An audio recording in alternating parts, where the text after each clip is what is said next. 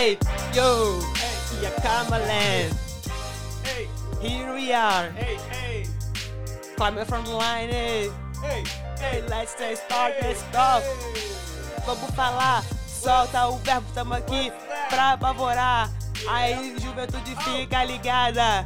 Lorena chegou aqui na parada. Vamos falar de climate change, climate mitigation. O que você pode fazer pra melhorar a sua vida e de todo mundo que tá perto aí. Good morning, afternoon, evening, wherever you may be. My name is Alfredo, and you are now tuned in to the Climate Frontline podcast. In this show, we have an opportunity to engage with a range of people, folks who are leading different industries. We have community leaders or organizers in different sorts of social movements. We also speak with artists who are doing all sorts of art. And we engage with these folks to really change the narrative, the climate narrative, by putting the microphone or the spotlight closer to those communities who are at the front line of climate change. And the community here, our community that we're cultivating here, does this one conversation at a time. So today, I have the opportunity to speak with Michelle DePass. Michelle, welcome to the show. Thank you for having me, Alfredo. So awesome to be here in your house, and this is now the fourth conversation of my tour through the Pacific Northwest. And thank you for welcoming me into your house here in Northeast Portland. Well, it's been a challenge, with COVID to have people inside my house, so I appreciate the safety protocols that we've taken. It's wonderful to see you in person, and although we can't hug, and we're 10 feet apart, it's still great to have you here and to be able to welcome you into my home.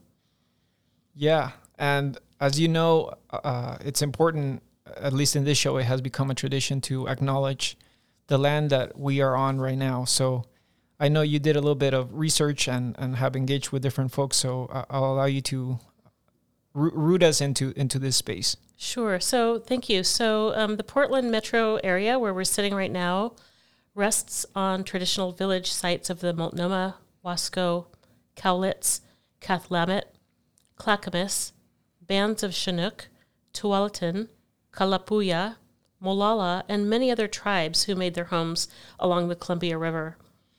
Indigenous people have created communities and summer encampments to harvest and enjoy the plentiful natural resources of this area for the last 11,000 years. Portland is home to a large population of urban Native Americans, and I'm just acknowledging where we're sitting and where we're talking from. Yeah, as I understand it as well, this was a place where a lot of tribes, nations came together, and it's just important to acknowledge the diversity of folks who came together as a place to exchange resources, be in relationship with Mother Earth, be in relationship with each other. So that is where we are at this moment in time. And I am excited to speak with you, Michelle, on various topics. But for the audience who may not know who you are, could you just share a little bit of your trajectory in life and maybe your favorite food or something like that? Sure. So my name is Michelle DePass. I use she, her pronouns. I'm the product of a Black Southerner, French Creole woman, my mother, and a Panamanian dad who were, of course, limited at the time they got married in the late 1950s to who they married. And so you had to marry within your race. My parents are both African American, or I should say African origin. I spent my early years, I was born here in Portland, Oregon, spent my early years here in Portland and Eugene, Oregon, Venezuela, Mexico, Washington, D.C. So my family moved around a lot. Sometime in there, my mother and father got divorced, and my mother joined the Black Panthers. And so my mother's job was literally to manage the breakfast program that was her job, raising my siblings and I and working in the breakfast program, and then also helping to set up the Liberation School. And for a Black family, we were a little unusual in that, here we were living in a commune. At some point, my mother decided that we would be vegan, in the 70s when there wasn't a vegan aisle. It was very embarrassing at that time to be Black and vegan, that, we were the only ones. And yet, looking back, I'm so appreciative of how I grew up and the opportunities I got, that I was safe my whole life, and got access to people like Angela Davis. I literally made Angela Davis a pie when I was 12 years old. She was visiting Portland, and I got to make her cherry pie. And that was like one of the highlights of my career. That is awesome. I actually have if you look behind you, there's a wall dedicated to artwork of Angela Davis. Oh yeah, there is a wall right there for Angela Davis. Just to illustrate, literally illustrate with photographs and paintings and wood blocks how transformative and how important she was to me as an adolescent. Yeah. Well, thank you so much for being here, and I'm excited to speak with you.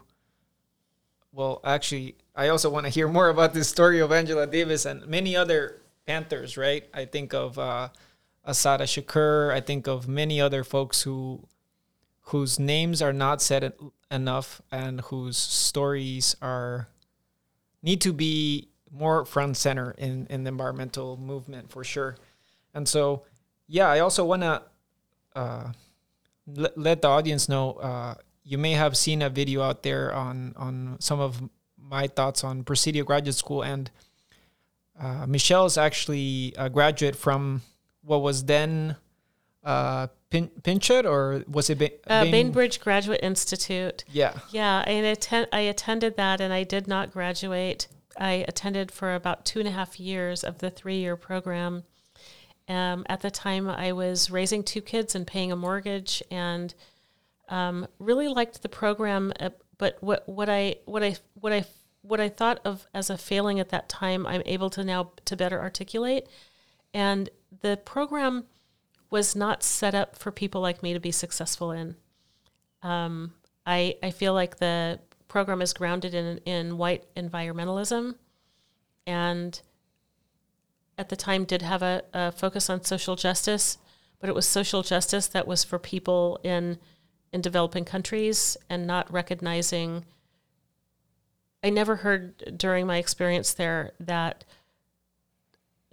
that U.S. capitalism was based on a foundation of that slavery was a part of the foundation, and a recognition that of the labor of Black people in this country.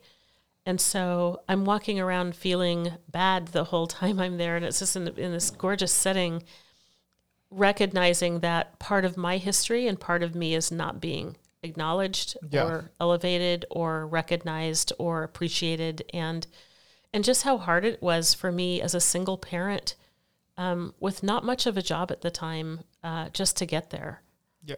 And in my cohort, I was attending with millionaires, a couple in particular, and just feeling like such an outsider, economically, knowing that the program was, it was my goal to finish the program, but just seeing how hard it was, very, very difficult. It got very difficult. So the experience with what was then Bainbridge Institute, now Presidio Graduate School, is only one piece of how your perspective on education is just so special. At least for me, I really appreciate it, because when I hear you share your stories of education, traditional ways, verbal ways, non-conventional ways, I think we get a closer look at how big education, quote unquote education, is, because it's not just books, right? It's not just books. And I'm excited to talk with you today about your experience with that. And as you know, in the show, we have a strong focus on language. And the first question that I have for you, Michelle, is around what this Metropolitan Learning Center was or is now. Can you just share a little bit about that? Absolutely. So I just want to go back on something that you touched on, though, and you raised the question of education. And so both of my parents are educators. They're both retired. They're in their 80s right now. My dad is a economist that never got tenure anywhere and taught at American University, at UCLA part-time, and at the University in Guadalajara when we lived in Guadalajara. My mother's an elementary education student, and both of my step-parents were also, my stepmother is a Dutch native who trained at Montessori educators. And so education was, especially being from a Black family, very, very important. And we had our ideas about it. And so I think that your question kind of call into question, what are we teaching the kids? Who's teaching them? What is important to know? And so I think that, so you asked about the Metropolitan Learning Center, that it's colloquially known as MLC here in Portland. It's been around since the early 1970s. And I went there 1974 through 1978 when I graduated. My mother called the school Camp Run-Amok. In other words, there were no grades. We called the teachers by their first names. There was no attendance. There weren't even hardly any classes. It was a very much experiential school. We went to the beach and the mountains and the desert, just on a whim. Like in the morning, you'd show up and they'd say, "Who wants to go to the beach?" In lieu of traditional, classrooms with desks, I know one of the primary rooms, the first through third, had a jungle gym inside the room. And so there's a film that was made about MLC. One of the kids, who's an adult now, a responsible, tax-paying adult, says that he spent his whole second grade year just swinging. He never even learned how to read until the end of the year. And so it was very much a kind of hippified, experiential learning palace where we focused on creative writing and creative arts and critical thinking. And it was all ages. So very unusual to have kids from 5 to 18 all in one building, with teachers as peers and very few classes at the high school level. We were very much encouraged to go out and learn things that we were interested in. And so if you were self-guided, you could have a mentor in the building. And I was encouraged to attend another high school part-time. So I literally, in my last 2 years, attended a performing arts high school in town in the traditionally African-American neighborhood of North Portland, and go to Metropolitan Learning Center. And I was able to graduate from Metropolitan Learning Center with a very strong dance background. Yeah. And I believe it was the only, I think you mentioned earlier, the only thing they had you turn in was your journals to reflect on, right? Yes. And I thought that was so cool because to me, that's what you should be teaching youth at such an early age, like the power of reflection. Because so oftentimes I think they dive into these educational institutions that are there set out to, they literally give, there was another speaker in the show, his name is Khalid. They literally give you numbers, right? You're a number when you go into schools. And so there's a element of dehumanization that takes place when you go to schools. And the situation you described to me where you are having youth just reflect, that seems pretty humanizing to me, Like Yes. you can learn how to be more emotionally intelligent. You can learn how to have respect for your elders. You can learn how to listen, which is actually really big, in this day of society. So I really like that. And so to kind of move us along, I'm curious to know. So I immigrated to the States, and when I started to attend high school and learn about the what we refer to as United States, aka Turtle Island, right? I remember clearly reading some history books, and I remember there was one page that covered Native American history in the United States and the Black African American experience in the United States. And it was not longer than a page, right?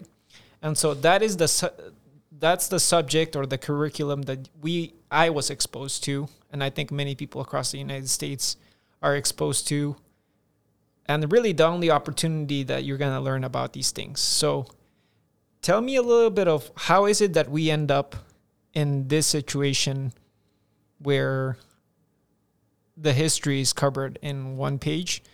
And because I know you're engaged with the school board, and walk me through how do we end up with this situation in schools?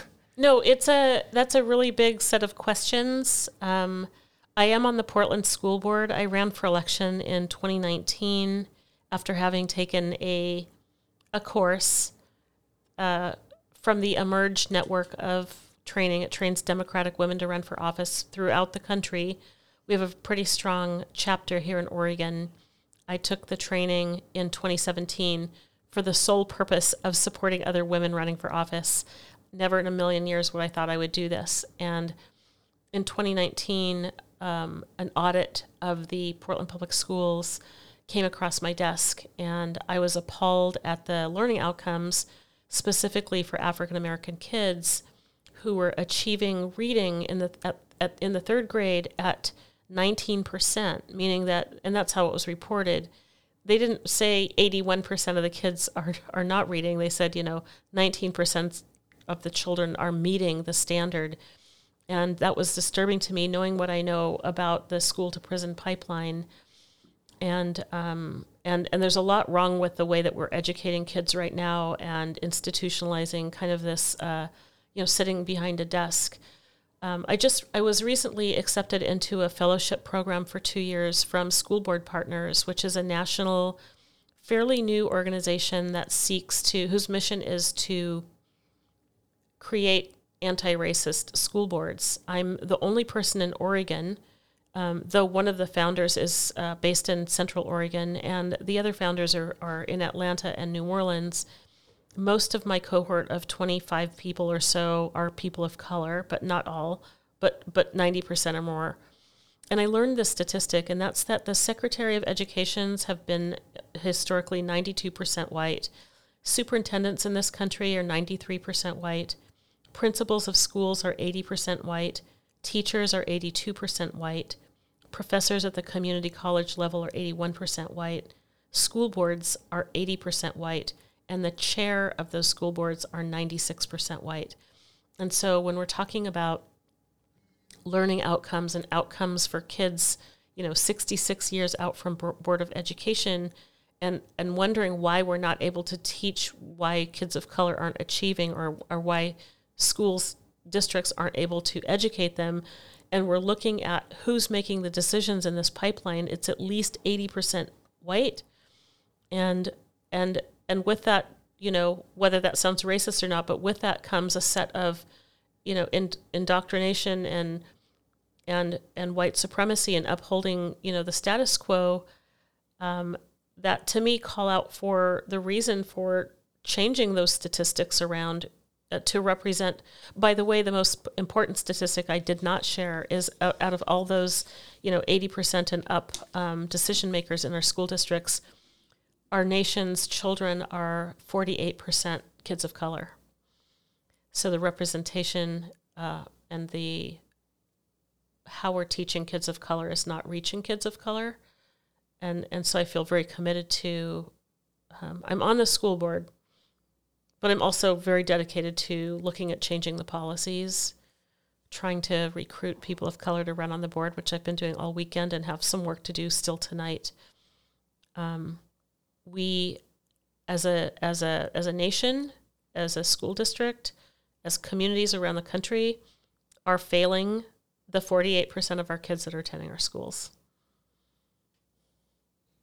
So a big part of what I'm hearing is representation of those people who have influence over curriculums, who teaches them, who puts these together, and ultimately who and how it's delivered to youth, if they have that chance, right?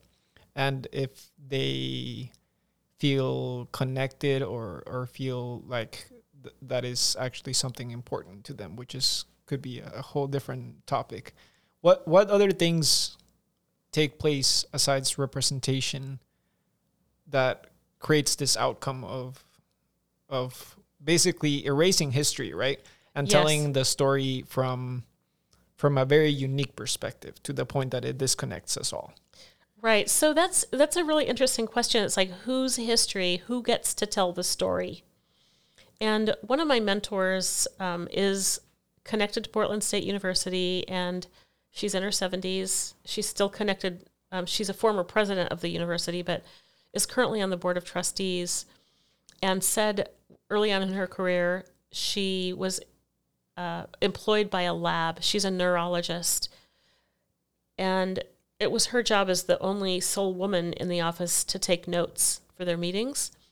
And she said, I loved taking notes. First of all, she didn't love necessarily making the coffee. She did it the first time and then decided very early on to make it a shared responsibility with her colleagues. But she liked taking the notes, and that was because when she knew instinctively, I guess, that if somebody was looking back through the notes 10 years in the future, it would be her voice and her hand and her perspective of what happened at the meeting. With history right now, you alluded to this, one page of history, Native American history, and a paragraph of African American history. When I rattled off those statistics about, the numbers of white people making decisions, that goes throughout the entire supply chain. So the data gatherers and analysts, the people that choose the curriculum, teachers in Portland can choose their own textbooks. They don't necessarily have to be the most progressive or the most anti-racist. So if the textbook that you really like and you're going to advocate for only has one paragraph of African American history, that's what kids are going to get. So all this to say, it's important to increase diversity of the people making decisions about the curriculum. In Oregon, we have adopted a Native American social studies curriculum, and I was just gifted a book called The First Oregonians, edited by Laura Berg. I've hardly cracked it since I got it a few weeks ago. I have so much reading to do. But anyway, it's a social studies text talking about the Native American experience. We do not have an equivalent for the African American experience, though it is being worked on, and that's at the state level. That's the Oregon Department of Education. Again, I'm guessing are probably 90% white people making decisions about what curriculum gets shared in Portland, in Oregon schools. Okay, well, I'm excited to dive deeper into what is it that we do with all this. Like a question that comes up for me right now is, how do we get to a place where the way knowledge, wisdom, and stories are passed on in different communities who may only speak a language and not write it, who may have ancestral knowledge, how do we get to a place where we support that education process and we nurture that rather than force everyone into a kind of cookie cutter approach? And I'm excited to dive into that question and many other things, and we're going to do that after a quick break. We'll be right back.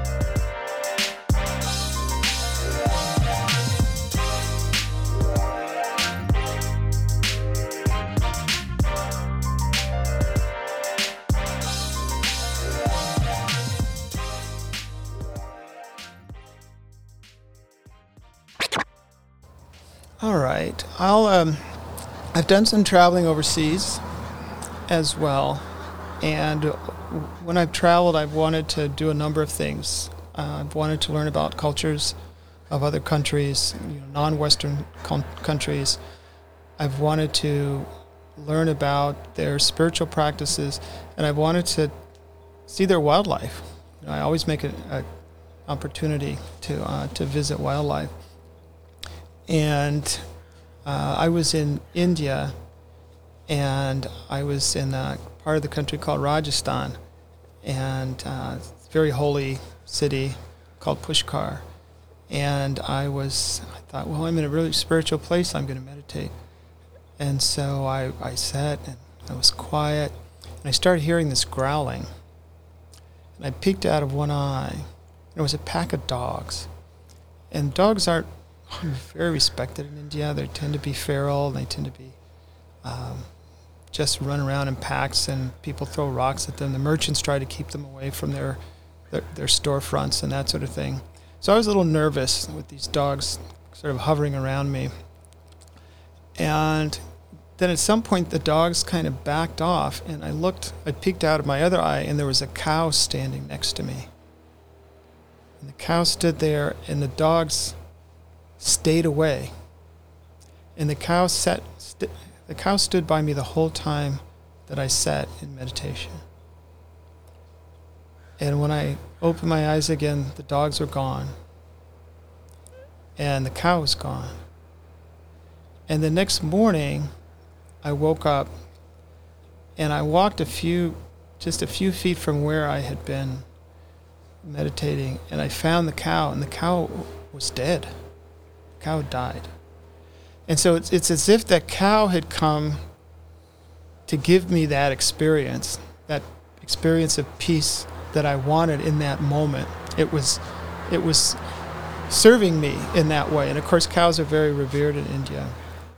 And so it just made me feel very happy that I was able to have that peaceful meditative experience, and it was provided to me by this animal that sort of kept those growling dogs away. So anyway, that was that joyful time. Okay, well, that was Greg Woolley, and you will have an opportunity to find out more about Greg next week at another episode of the Climate Frontline podcast. So be sure to tune in then.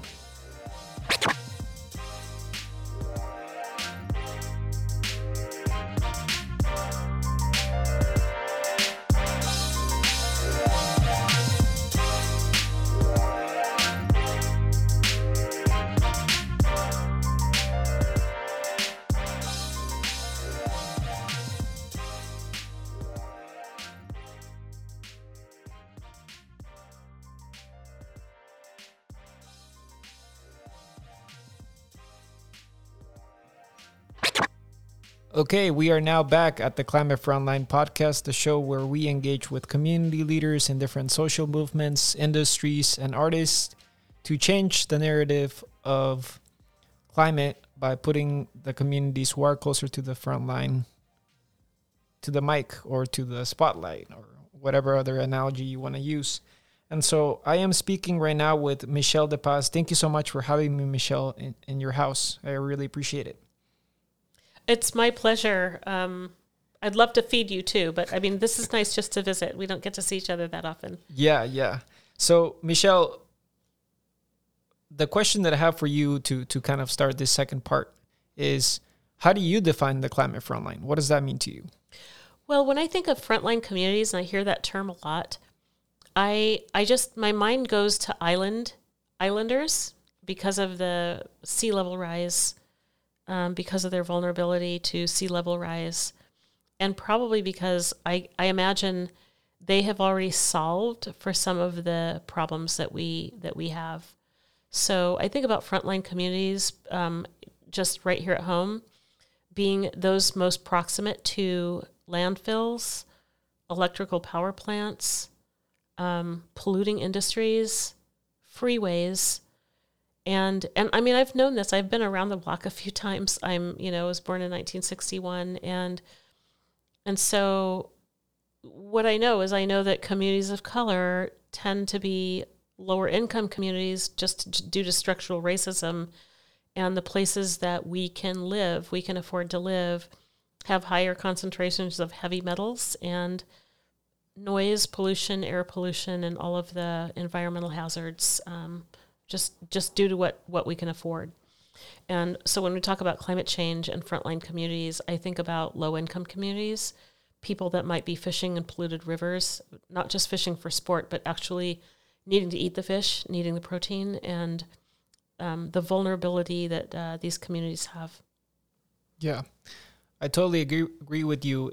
I think a lot of what you said resonates with me, and as well as I think we miss some language in describing these folks with a different narrative. So I will explain a little bit of what I mean is that the term low income or multifamily tenant or underdeveloped countries.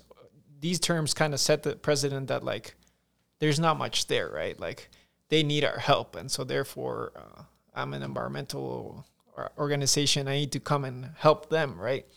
And I think there needs to be a change of narrative there, because yes, these folks who are at the front line, like you described so adequately, they're also rich. Mm-hmm. They're rich in knowledge. They are rich in culture. They are rich in community. They are rich in relationships. And they come up with the most innovative ways to deal with waste problems, to deal with lack of food, to deal with taking care of elders or the youth, figuring out ways to take care of each other when there is no money for babysitting. Many other things, right? And I love that framing. I just wanted to put it forward to you. Yeah, I used that is like falling for myself into a bad trap. And when I actually think of like global communities, celebratory communities, resilient communities, and I come from a community that wasn't served by the city's garbage pickup, and a member of my community, my grandparents' community, thought to pick garbage up. And so he and his son developed an A route and a B route. And this was in the 1940s. And the city not recently, but years ago went to this, like, where we're not going to pick up garbage every week. We're going to pick it up every other week. The Black community had already solved for that. I think of another conversation I was in recently, doing a project work with Alberta Main Street. It's a business district, and doing an organizational assessment of the organization right now at this time, post George Floyd, where we're looking at diversifying the board, diversifying the outcomes, and creating a more resilient organization. And in talking with having one-on-ones with the board, there's a single Black board member. And she's, I'm going to guess, in her 60s, and works for Black-owned business on the street. And as we were talking about, the future of this organization, the sole Black board member, is the person that said we should have a campaign to recycle, to grab all the plastics that come out of the businesses from our street, because we have 2 stores that are pet supply stores, and we could be, creating a job with someone making dog leashes out of all of the plastic that comes out of the. In other words, she was looking at this circular economy idea where we're taking trash and turning it into something that's a commodity that could be sold, and also in doing so creating a job. This is a person that has not gone to college. This is a person who nobody would look at and say, oh, this is a brilliant mind that could figure out what to do with the plastic on our street. And yet, out of the 4 or 5 people that were on that call, she's the only one that came up with a sustainable solution to a big problem, which is plastic. Yeah.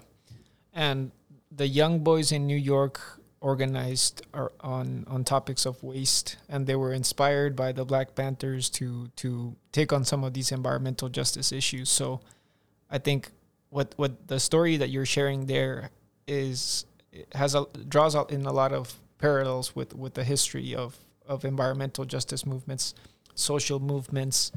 And so, yeah, I'm really excited to be discussing this with you, because they're rich, right? They are rich, and I think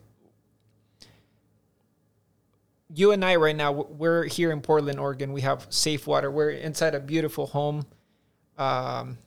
There's not much we can complain about per se, right? In this context. And for the folks who are at the climate front line, who are actually like in front of the example that comes to me right now is outside the streets of Oakland, or maybe even somewhere in Peru where the deforestation is happening. They are surviving, they're pushing hard, and they're still fighting through, smiling, happy. And so that narrative, I'm trying to make space for that narrative, and I know there's happiness there. I know there's joy there. And that's how they go through, because they're resilient that way. And yes. So the moment we just say, hey, low income, this, that, and I'm not saying that's not true either, but I think it's more than that, right? I love this. I just was in a school board conversation and was saying, I am not a victim. I don't feel like a victim. I feel joyous. I'm from a joyous community that, like you mentioned earlier, has celebrations and still has birthday parties. And it's not like, we're aware of the situation around us. And yet, in spite of it, we're surviving. We're still having babies. We're raising kids. We're joining the farm workers and other movements and have been for generations. And through that is joy and resilience and connection. And we talk about indigenous ways of knowing, and having those relationships is that's social capital. There's actually a term for that. We can be rich in our relationships because we live in an earthquake zone here, and it doesn't matter. There's going to be an earthquake, and it's not going to matter how much, canned soup or water I have in my garage. But what is going to matter is, do I know my neighbor across the street? And if I don't see them, are they buried? It's knowing, being connected. It's this whole idea of being connected. That's the wealth. The money wealth is such a false. I mean, everybody needs enough to be comfortable, but you don't get more happy after more money. And poor communities are very joyous. I grew up in a very poor home that was just rich with all kinds of other things, smart parents and great food, and we offered people a place to stay even though we didn't have that much. I mean, it was just, I never felt deprived. Absolutely, yeah. I think that saying goes, they can take everything away, but they can't take away the culture, right? Yeah. And my parents are both, my dad's an immigrant again, my mother's a Black Southerner, and that's why they stressed education. Was they were like, you can go through ups and downs. No one can take that from you. They can't take away your soul, and they can't take away your education. Yeah. Well, I have this question that I posed to you before the break, and I want to pose it to you again. I'm curious to know what your answers will be. And the question really is, we've gotten a chance to talk about some of the things that are in place so that the outcome is that I learned about history as a youth in the United States, and the story of Native Americans and African Americans, Black people in the United States is covered in less than a page, right? And that's the outcome that we're at, that is manifested. And so the question for you is, how do we reimagine education so that non-traditional methods are supported and elevated, and those are also in place because communities may prefer to do it that way, or because, I'm just curious to know. Sure. How is it that we get there from your point of view? Well, right now we're talking about the reopening question because of the pandemic. Schools around the country, well, in Portland, I should say, have been closed for exactly a year. And we have very loud voices calling for reopening. We have some communities of color that are saying, our kids are actually safer not being in the building. And we have everything in between. But what I've really been thinking about during this conversation about reopening is really reflecting back to MLC and the Metropolitan Learning Center, and how going to a class was definitely de-emphasized. Even, in a traditional school, if you don't show up, you're going to get a phone call. We never got a phone call. They just were, make sure you turn your journal in on Friday. One of the classes I took with a friend of mine, kids could come up with, co-create a class idea for an elective. One of the electives was how to change your clothes in the hallway. So let's say, you're a teenager and you need to have 4 changes a day just because, you're an adolescent. And this was like, how could you change your shirt without anybody knowing? And so there was literally an elective about that. I've given a lot of thought in the last year to how we educate kids, and I've been feeling very bad that kids are being educated on Zoom. I think it's really bad for us to be on Zoom all the time, and wondering why, as a community, we haven't figured out just to take a walk and to take care of your mental health and to volunteer for the senior. Like, I'm a senior. It's hard for me. I can still get out, but it would be nice if I had a kid in the neighborhood that said, can I help you with your groceries? To find ways to contribute, to learn from the earth, to experiment, to go to the beach and just take a walk along the beach for the day. And why can't that substitute for the reading, writing, and arithmetic, and really indoctrination, the sitting in a desk all day, that I don't feel is serving not just the students very well, but it's not going to serve the workforce very well. I feel like our priorities are in the wrong place. We should be community focused right now and resilience focused in terms of taking care of our own sanity, mental health, and wellness, and the wellness of our community. And instead, we've got people just really needing to get the kids back in school, very concerned about the social emotional aspect, when I feel like if the parents have a lot to, they have a lot of jurisdiction and a lot of agency around how they show up and how their emotional resilience. I also feel like kids nowadays don't have an opportunity to learn how to deal with a bad situation.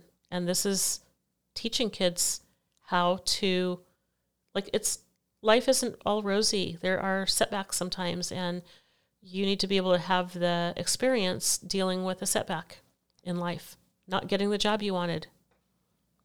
Absolutely. I think mental health is ever more important now, and I could only emphasize that and say that I am still learning more about that. I'm not someone who's going to speak directly about this topic, but I do think it's important, and that's one of the puzzles that I wanted to bring to this thing we're analyzing around not only the prison pipeline, but then the pipeline that should be built that is being built as we dismantle the prison to school pipeline, right? Yeah. What is the new, what's replacing the system? I'm is not that quite what you're sure. asking? Like, what do you think? So we have a system in place, and we already know what the outcomes are. There's a school to prison pipeline. But I'll tell you, one of the statistics that was the most disarming for me to learn was, we talked earlier about this third grade reading statistic, that 19% of African Americans in Portland were meeting that marker. And I heard that prisons do their planning based on their community planning based on that number, that statistic of the number of third graders. So it's directly correlated. So if there's 81% of Black third graders, they're going to probably guess that there's going to be more prison space needed. And I heard that, and it broke my heart. And I was skeptical of the statistic, but yeah. So, I mean, it may be that there is a need to name a movement that will go hand in hand with the defunding and deconstruction of the prison to school pipeline. Just like I would argue, maybe there isn't a need to innovate something new, and we can just go back to what worked before, which is social systems within communities, within families. Maybe we don't have to reinvent the wheel there, and we just have to look back at what was there before, right? And I'm not quite sure whether that's the right path or not, but the piece that I do want to bring that I think could be really fundamental in how we make space for quote unquote non-traditional methods, right, is, and as it relates to the environmental movement, specifically environmental justice movement, is who do we put in books, or who are we referring to when we're showing examples of the movement? Are we bringing in Bill McKibben, or are we bringing in, I don't know, Cesar Chavez? Many people don't see Cesar Chavez as a environmental movement leader, right? Or an environmental justice movement leader. Yet it's when for example, with Presidio Graduate School, sorry to pick on it, but it's the most recent example. Cesar Chavez is not on the timeline of the environmental movement, right? There are many folks that are not, folks would not consider environmentalists, but they're not in that movement. And so the moment you put these individuals in books, in presentations, in conversations, in storytelling to other youth, and youth are able to see and relate to those people, that's the moment I think that you get youth more engaged. That's the moment when youth see themselves. And that goes a far long way, because if I'm just seeing folks that I don't relate to, then I lose interest, right? And I'm all of a sudden saying like, well, I don't see myself in there. My community doesn't see myself in there. And so why should I even be part of that? So I think putting people in there and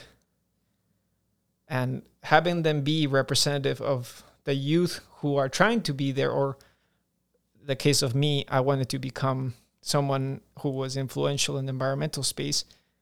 And I think that's why I have such a strong bond with you, because I saw you in it and I was like, okay, well, she figured it out somehow and is still steadily going. So now I have something to grab onto, right? Per se, right? Yeah. And so without that, that's something that I had to build through, right? Connections that I had to make to eventually meet you. Yes. And it's not a school chapter.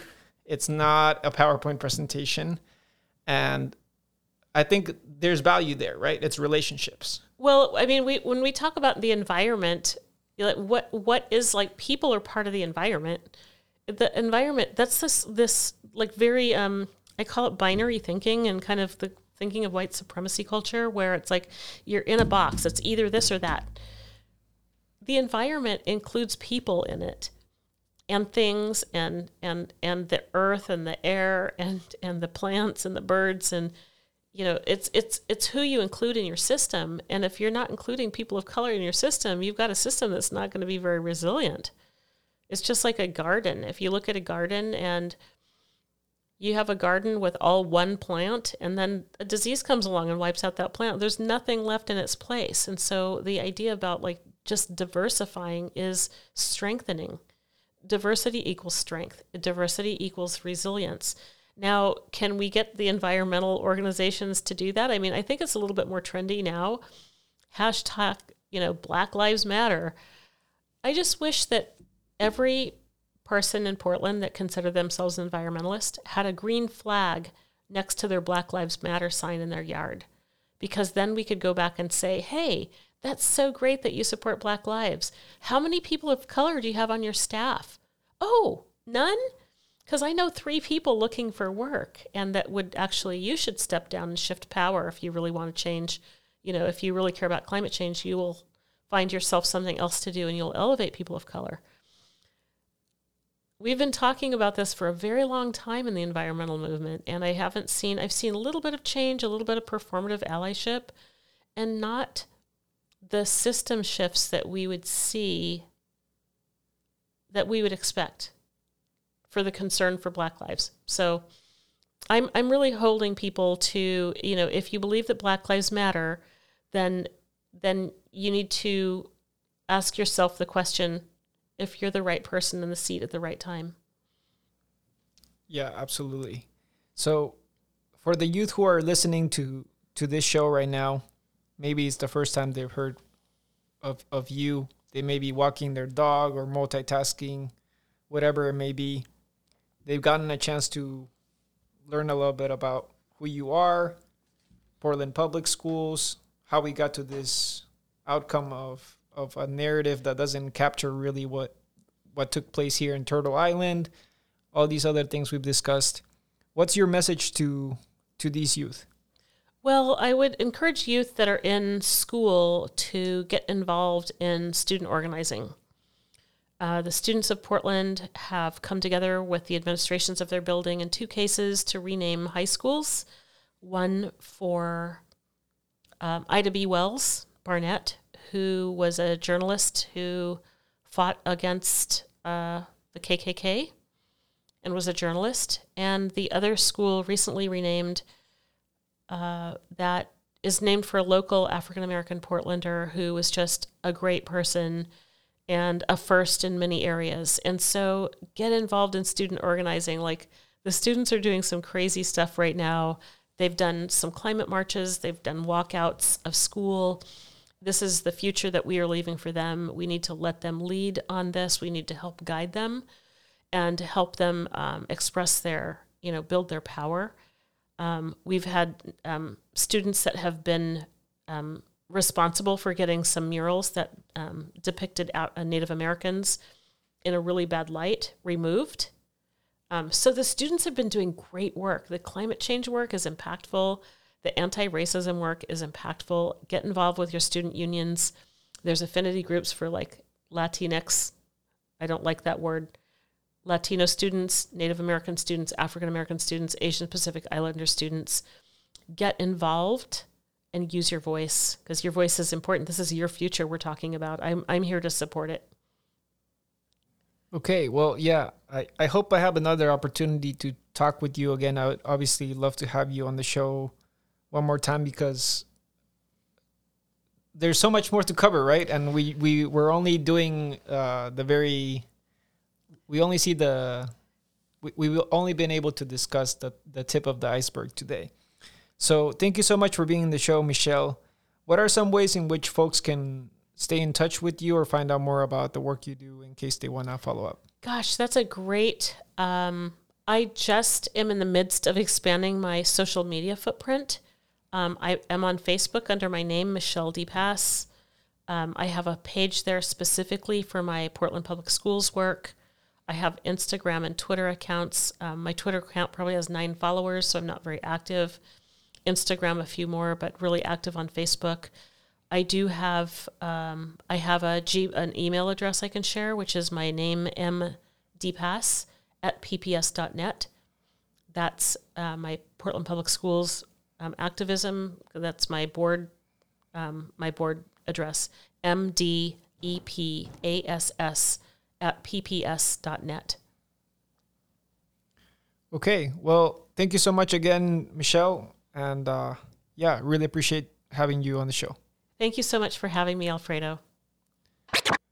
Okay, well, that was my conversation with Michelle DePass. I am so thankful to have the opportunity to have her be a friend, a colleague, and someone who I look up to as I try to both understand my journey in an MBA program that I'm still reflecting on, as well as someone who is a great practitioner of community engagement and how to really show up in communities to bring them along and build capacity for more conversations and having greater dialogue with deeper questions. So I hope you appreciated that conversation with Michelle and I.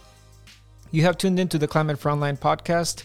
We are found in all major podcasting platforms, including Apple Podcasts and Spotify. You can find us on our socials. We are at Climate Frontline Podcast or CFL_podcast on Twitter. So be sure to follow us there. If you have a story or you have a question for Michelle and I or other community members, be sure to visit climatefrontline.com and drop us a voicemail in there. You have, again, tuned into the Climate Frontline podcast. I hope you enjoyed this episode. If you did, please share it with a friend of yours so they can have a little bit of this discussion with Michelle and I. And as always, take care of yourself. I will see you next week at the next episode of the Climate Frontline. Take care. Bye-bye.